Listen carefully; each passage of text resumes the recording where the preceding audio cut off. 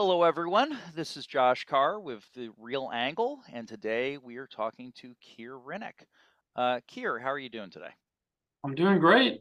Thanks for Great. having me on. Thank you. Thank you for joining me. I know we were talking a little before I started the recording, but I always like to interview people who are doing something interesting, unusual, and that's why I wanted to talk about FarmOp, which is your company. And I always like to tell everyone out there on the internet before we get started, the web address is farmop.com. So if any of you want to check out the website, I always like to put that out there. I'll mention that again at the end of the pod. Let's start with the basics. What is FarmOp Capital? Yeah, so FarmOp Capital is an operating lender to farmers. Kind of think larger row crop farmers, your traditional crops, corn, soybeans, cotton, rice, beets, potatoes, things like that. And really, we started the company wanting to focus solely on operating capital because there's a dynamic going on where a large portion of at least the U.S. farm universe rents their ground. You kind of think of a farmer as more of a traditional, maybe even a smaller farmer with a farm that was inherited, and you don't think of it being a rental economy, but it actually is. Interesting. And there's a number of problems inside of that create struggles for getting an operating loan. Right, because if you own the real estate, you could just get a loan against the real estate, whereas if you're renting the real estate, it's more, I guess, like funding an operating business. That's right. Yeah, if you're asset heavy, right, it fits really well into bank kind of balance sheet underwriting methodology, and you cross collateralize your widgets that you're producing and your AR and your real estate or your plant property and equipment, and it's pretty easy to finance from a bank perspective. When you don't have or when you rent the PP&E and you just have the widgets, it's a little harder, right, for the Right. bank. Yeah. And So go yeah, ahead. go ahead. No, I was just going to ask. So, I mean, your competition then, as far as, I mean, you're a specialty lender, I guess. Good way to describe you, I guess. Your competition would be banks, or who, like, where would these farmers be going otherwise for the loan? I guess, if not to you. Yeah, it's banks and the farm credit system, and I would say it's different depending on the space or the industry sector that you may look at when you look at a specialty lender. So, take commercial real estate as an example. Often the angle is potentially a loan that just can't get done, right? It doesn't mean that the borrower was borrowing at 50% LTV on a project. It may just be a project that doesn't get done because you can't get the appropriate leverage to get the deal done. In this particular case, it's more around the liquidity profile of the farmer. And so we're actually taking farmers out of the banking system and giving them a different type of loan. And so the easy example I often give is if you needed $100 to farm, the bank's probably going to give you like 60 or 65.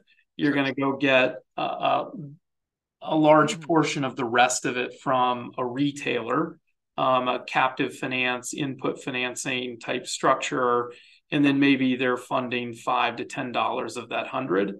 We're really making a stretch loan to fund more like 85 or 90, and we make an overlapping loan because crops are seasonal. But the reality is the operational components of a crop year don't just fit inside the crop year. So right now we're harvesting the 23 crop, but farmers need to start buying all of their inputs for 24. So you Sure. have the burden of your project costs, your next year's construction costs inside of this year before you finish this project. And what's unique about what we do, and it's probably unique to the industry, I would say, versus not just what we do. It's very difficult in other industry sectors to go out and be able to create a known outcome, right? So in farming, you have crop insurance that's very robust. It's really almost a public-private partnership, and it's very supportive safety net to the farmer. But you also have hedging, where you can hedge the output, the commodity price. And so those two things together, if you do them right, your widget is pretty well known. And so it allows us to not only go beyond the advance rate of a bank that's looking at the balance sheet, the historical view of asset value, but it's also allowing us to bank next year's, future widgets by locking in price and things like that, and giving the farmer really access to, I think, two profit zones that are taken away from them if they don't have the right liquidity profile. And that's buying their inputs for next year really early because you get discounts, and not selling your grain right at harvest, actually selling later into the year. Because as you can imagine, at harvest, that's kind of the glut of the market. Everybody's delivering. And so your prices are depressed, and the carry in the yield curve is much higher if you can wait out to later months. Got But it. if you're only given 60 out of the $100 and you're only given one loan at a time, you can't do that. So I would say we're making a stretch loan in two of them with the requirement that there's a heavy risk management plan in place. And we're pulling those farmers out of the banking system and banking them differently versus someone that just isn't going to get the loan. Now, and I understand a lot of this. So you're giving them a stretch loan. You're lending them more money. You're giving them more flexibility in their timing, which, as you said, gives them better pricing power, both on the going in and the going out, buying the inputs, selling the outputs. Um, and what's interesting to me also is your comment about how, like, you're getting ready for 24 while you're still selling 23, which makes me immediately think about what's your security, right? So if you're lending me money to do the 23 full in, out, the full cycle of the harvest, but then I'm starting on 24, am I getting a new loan for 24? Is my 23 loan rolling into 24? How does that work for me The if I'm the farmer? 23 loan doesn't roll into 24. Okay. They are liquidated and treated as separate, piles of collateral, if you will. Okay. Um, the equity, though, in 23 is essentially contributing to our ability to underwrite 24, as is the assets that you do own. So there are some assets like Right. So if I equipment, make good money some in improvements. 23, I have a better balance sheets, and now we have a relationship. So the Well, logic would be we now do 24 together, because why wouldn't we if we just did 23? yeah, I think there's a number of things that go into that mixture, right? Because the question is a very understandable question. So when we think about it, it's not only that we can see the equity in 23, there's boot collateral that our blanket UCC is attaching to on the balance sheet. That's additional collateral. It's typically a family kind of small business, legacy business, that there isn't this idea that you would exit after doing this for 2 or 3 years, right? This is what you do. This is your livelihood. So You're there still a isn't farmer, sure, there's right? a strong incentive to continue going. So it's not like if we started funding 24, it's likely that somebody's just going to say, see you later. And then there's a cash management component to this. We're only funding a percentage of 24, and it's attached to the inputs that we would have a security interest in.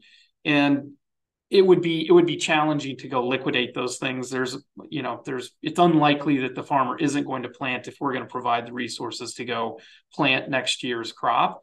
But you do have a decent collateral position for 24. You've managed it through cash management by only funding 30 or 40% of the loan until you actually plant. Um, but it is, I think being on the edge of that, I can see, and that's part of the advantage. Banks aren't going to get comfortable with doing something like that. Yeah, I mean, because I'm thinking in construction lending, like if I'm forwarding you additional money to keep building your building, I'm having an architect go out and be like, okay, you said you were putting up drywall. Did you put up drywall? Like, to Yeah, actually see it and to get the receipts, the rest of it. And I don't want to say you're running this on trust, but to a certain extent, there has to be a little bit more trust than I imagine you have in construction, where you have that extra level. Well, I mean, do you have that extra level of verification? Like, are you verifying they actually planted? Like, or is that just more baked in? Oh no. Yeah, I would say the verification levels are similar. Maybe the time delay is what's different. So we're direct paying the retailer early, so we know where the money's going. It's Okay. not like the money is just being drawn. Right. We are verifying planting, all of those things. It's just we could invest in 24's crop as early as August and it not go in the ground until March. We're doing Right. the Just same because. verification of a construction loan, arguably. It's just there's a time delay where you may have had 30 to 60 days to provide evidence that something's going up, right, for your construction project, where we're more like 3 to 6 months. Right, because that's just the nature of farming. It's going to Yeah. get it's seasonal at the risk of stating the obvious. No, it's interesting. I mean, I don't know if you have a percentage off the top of your head or you'd share, but of your borrowers, what percentage are repeat borrowers? Like once you get them in your system, they're coming back year after year. Yeah, historically we've had a retention rate of just under 90%. So That's it's exceptional. yeah, That's it's exceptional. high. Yeah, no, it's interesting because when I think about lending, the great challenge with most commercial lending is that's, you go through all this agit, all this work to go make the relationship, you make the loan, and then the guy doesn't come back for 4 years, Yeah. because he's Yeah. got another project. Whereas with you, okay, maybe you have to invest more time on the upfront to go build these relationships, but if you have that high of a retention rate, once they're in the system, wash, rinse, repeat. I mean, just do your job and execute, and you don't have to go sell them a second time. Yeah, and Um, it contributes to what you'd mentioned, right? How do you get comfortable with doing the next year's loan early, right? It's a very high touch loan. It's both customer service as well as loan servicing slash credit, right? But they kind of contribute to the same ecosystem. it's interesting. Now Yeah. now a few other things we didn't talk about. So you started this business a little over 10 years ago? Uh, 18. 18 18. was our, yeah, so Okay. call it five. Yeah, five Okay. years. Yep. Okay. And then we didn't talk titles, partners. How big of a team are you? We, depending on how you count the team, there's probably a core 12 people, and then outside of that, we've gone to a pretty heavy consulting model. Even if you wanted to consider our sales force, consultants are on a commission basis, I'd say there's another 20 Sure. partners. So, there's kind of 30 people involved in making the thing go around. And then I guess thinking mechanically, so you're providing financing to farmers. Obviously, in the U.S., that's the markets you're operating in. You're domestic. We talked about pipeline. We talked about product type. Um, Funding for this. I mean, with a bank, they're a bank, right? So are you guys? Is it a fund that you launched a fund and the fund is backing this? Is it an evergreen structure? Like, what's your side of the house look like, so to speak?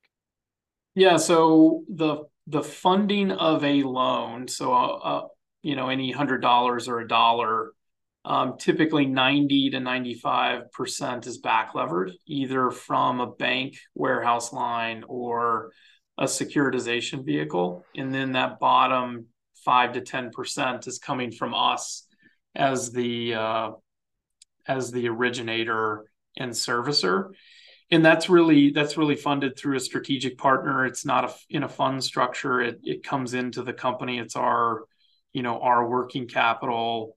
So there really isn't an end in sight like you would think of as a There's no fund. exit date where you get to Yeah, year where you eight and need to you cash harvest an out. asset, et cetera, right? Because it's mixed capital and how we run the business, investing in the business, and obviously putting in haircut capital into those loans is a part of the business operations. Sure. No, it's almost like, yeah, you're syndicating loans. No, it's interesting. I mean, you're basically a bank, but you're not a bank. You're like, I mean, just what you're describing to me sounds like a bank, you in It terms of the way the loan Yeah, flows. if you think of a bank, right, it's got tier one capital Sure. that it puts into a loan, and it has its working capital, and they get leverage from depositors. We don't have quite the same luxury that a bank does at those cost of funds, right? I mean, effectively, a depositor is giving you short term funds, and a bank is lending it out on more of a long-term basis, and they're as cheap as it gets, right? Depositor Sure. funds, especially because they're insured. Um, we don't get that, that same lift, but we don't also have the, I won't say regulatory burden, but we can think outside of the box to come up with different solutions as long as, it logically makes sense to our investors, right? I would say regulatory burdens. I mean, I've Yeah. spoken to people in commercial banking. There is a lot of extra paperwork on top just because, when you get federal insurance, they want to make sure you're not a crook and that you're doing things the way you should. And there's bureaucracy because, of course, there is. Um, no, it's interesting. I mean, we'll say one thing you avoid versus your typical commercial lender, and you mentioned depositors. Depositors, of course, have the risk of, I mean, sorry, banks have the risk of you take short-term deposits, you make long-term loans, and you get squeezed sometimes. In your Yeah. case, you're in and out every year, essentially. I mean, you have other risks because obviously commodity pricing changes, but you don't have that sort of duration risk of short and long. I mean, you put out a dollar, you get it back within a year. You put out a dollar, you get it back within a year. It's more like you're running lines of credit more than anything else. Yeah, the product, it was particularly well suited for this last environment for really two reasons. Our average term tends to be around 18 months, but that's still pretty short term paper. But Yeah. it's also floating rate paper, right? So it's repricing with the market every month. So we didn't have to go through, I think, some of the pain that a lot of people did if you are making longer duration loans. It's challenging, right? In an environment that type of interest rate hiking the curve was going to be challenging for anybody. Um, but I think it was particularly challenging for people that were putting a lot of duration or buying duration on their books, just because that mismatch became real so quickly, and the gap was so big. No, it's painful. Yeah. It's painful. Yeah. I don't need to. We don't need to regale it. I'm sure we both have stories about how many people got squeezed during some of this stuff. So, Yeah, I mean, the other thing you have, and it's a challenge on the real estate owner or investor side as well as the bank, is you've got a valuation gap, right? That's created with that type of interest rate move, where you don't really see the same thing if you're not financing land here, you're financing the widgets coming off the land. It's just, we suffered other, pain points because of that environment, but I think the same, or maybe the pain points that are often talked about in the news, didn't hit us as severely. fair enough. Yeah. So one question I always like to ask people, what sort of deals are good but not for you? I mean, you mentioned some of the loans you do. Like, what are the things farmers or farmers have come to you and say, "Will you finance this?" But you just say, "No, thank you. That's not us." Traditionally, that's been equipment and land, just because we think the market is generally well served and there isn't necessarily a reason we aren't doing anything special for them. So you They might could as go to a well, bank and just get a loan against the land because it's real yeah, estate. you might as well get the lowest cost of capital you possibly can. I think, Sure. some of that's changed. We do see gaps where we actually are making a few real estate loans here and there for current customers where it makes sense, for what they're trying to do from an expansion perspective. It makes sense in relation to our operating loan, and there's also a convenience factor for them of dealing with one party. But even on the operating side, I would say the credit, it really comes down to a current ratio or a liquidity profile that the borrower is trying to create, or maybe is absent. And you're having to make managerial decisions that are less than optimal because you do not have the right amount of liquidity. That's where we play a role. And you would pay us a premium for us to create that profile for you. If you have a lot of working capital, we just can't do as much for you. And so, we always go into any of these deals looking for, are we adding value and making sure that, our value is priced accordingly to that particular profile. Right. You have a specialty loan product, and so Yeah. if it fits, great. If it doesn't, it doesn't.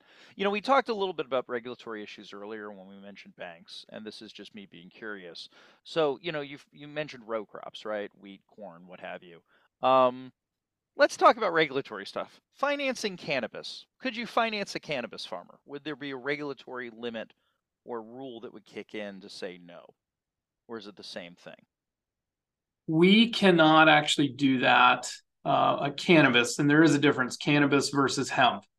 Right, I Uh, mean cannabis. I mean the product you smoke, not the thing you turn into shirts. yeah, Right, yeah. because hemp, So for those of us who don't know out there in the world, hemp, low THC, can't get you high, an industrial product, people use it in all kinds of things, right? Whereas yeah, cannabis is the thing people smoke, yeah. correct? Right, okay. We can't in terms of just our agreement, our reps to our banking counterparties. You're a financial party. Okay, Yeah, that right. we don't do that. Yeah. Fair enough. Fair enough. Hemp, we actually don't do either for a different reason. There's some risk that hemp can actually turn hot and ultimately become cannabis, and you cross over into the area that you didn't intend to be in. And Sure. it's also a little bit of a everything we do, it's based on a risk management plan with crop insurance and hedging. It's just a little trickier on the insurance policy. It's new. It's just not. It's not as well framed in as the other It's not crop. as mature. Corn's Yeah, been around forever, whereas hemp production in the United States is still relatively a young industry for yeah, fairly obvious reasons. we're So figuring it out. that Yeah, makes sense. That makes sense. No, I mean, because I always like to ask people like what doesn't work, and I mean, not to harp on the cannabis thing, but it's been interesting because I've had conversations with different parties on different different parts of touching the elephant, trying to figure out what it is, so to speak. The old thing about the three blind men, and yeah, it's still something that we're trying to figure out as an industry because of state and federal laws fighting with each other. What can we and can't we do? Um, so another question I always like to ask, for good or for bad, nothing ever works out as expected, right? Sometimes we get lucky, sometimes we don't. Any fun surprises or things you came across coming in? Because this is still relatively new for you. You've been doing this for a few years, but you haven't been doing this for 40. Things that are good or bad, unexpected things that you've encountered along the way. that's a good question. Yeah, look, I think there was unexpected bad things that happened over the last 6 to 12 months for everybody. I think just that level of uncertainty was difficult. I think probably more on less related to our assets and more related to capital markets activity around raising for the company, things like that were just naturally disruptive when you think about valuing a company or just getting a deal done. Um, and I think that that forecast is still a little bit TBD, right? It certainly, if you look at the leading indicators, there certainly seems to be some stability in the numbers outside of kind of the wild cards around politics and maybe geopolitics, right? What's going on in the Sure. Middle East. Um, but if you would have asked this question 3 6 months ago, would we have kind of landed where we landed based on Fed policy? I think, boy, it seems like you got to be relatively happy with kind of how people have handled the situation. Um, I think the good and maybe the bad inside of that. I'll just give you a little more detail. Yeah. And really, I think of it as COVID as the catalyst to higher inflation than higher interest rates. Right? It was the whole cycle. The good inside of that is it significantly stressed our risk management plans, which I think everybody looked at it on paper and said, okay, you're hedging price, but what happens when stuff really goes bad? Right. Well, when people stopped driving and ethanol usage went down and corn went from 475 to 320, like everybody saw the mechanics work, and I think it really validated our model. Um, that was one of the good surprises out of that from kind of negative stress or maybe just stress testing the model. Uh, I'd say one of the bad surprises inside of that, you had a ton of stimulus. You had actually a rebound in corn prices. You had banks being really stuffed with all of that stimulus money. And we actually felt a lot of headwinds after that in terms of bank competition because you had really a limited way for banks to get money out of the system other than to go try to figure out a different way to lend. So you had a Right. lot of banks really moving into this market. You had a lot of farmers that had tons of stimulus dollars and had less pressure on what would be a normalized system where our loan was really valued more. And I think that's slowly being reversed out as small businesses have been able to spend on capex, deposits have gone down. Good or bad, you had the SVB component that caused a lot of stress in the banking system. But we're like back to normal loan to deposit ratios. But there for a while, we had a lot of sales headwinds, which is probably a surprise I was never thinking of, as an adjacent side effect from COVID.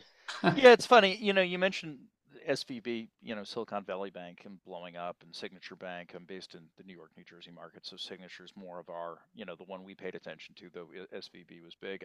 And your comments about COVID and the rest of it, it does seem to me like the last few years feel like I'm a sophomore taking macroeconomics, and my econ prof throws out a thought experiment, and you just sort of say, well, that's a great thought experiment for a sophomore class in macro, but like, that's not real, like that would never happen, and then you throw your hand up and you give an answer, and the professor says, great, and then you go back to the class. COVID feels to me like just a giant thought experiment, but we got to live it out. And yeah, it was weird. I'm still finding masks and pockets of winter coats, that I'm like, okay, well, why do I have this?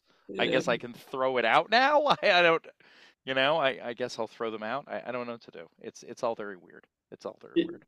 yeah, such crazy times, and I whether it's I guess interesting from an academic perspective or just a thought experiment, it was just interesting to see all of the side effects from it, right? Because the system had to react to it, and then the system's reaction created all these other reactions, and trying to get ahead of that, I think, as any business owner investor is either there's a ton of opportunity or it can be really frustrating. There were a lot of unexpected consequences. Yeah. A lot of I didn't think the toilet paper manufacturers thought that that was going to result in a mammoth run on their product. You know what I mean? Like that was not like whatever their plans were. I'm sure they're like, wow, I had no idea we'd sell that much. So Yeah, it's Purell or yeah, all those product, people. right? So a few final points just before we get to the end here. Plans for the next year, 2 years, 5 years? I mean, your entity is running. You're looking to grow it. Is there new directions you want to take it in? What's the vision as you go forward? Yeah, well, I mean, I think on the growth perspective, we've historically grown at almost 100% a year on our book. So That's keeping that, huge. yeah, keeping that going, and I'd say our primary focus is making the high touch loan more automated and efficient. We're investing in a ton of tech. So that's both limiting, or I shouldn't say limiting, keeping the head count here at a lower head count per dollar out than we've historically been. So where we automate a lot of the high touch component, the data management, and bringing that overall head count or keeping it stable to just per capita per dollar out lower. But also then driving a much better customer experience. They go hand in hand. Everything we do on the servicing side, we try to have a counterpart to that is a good experience for the borrower.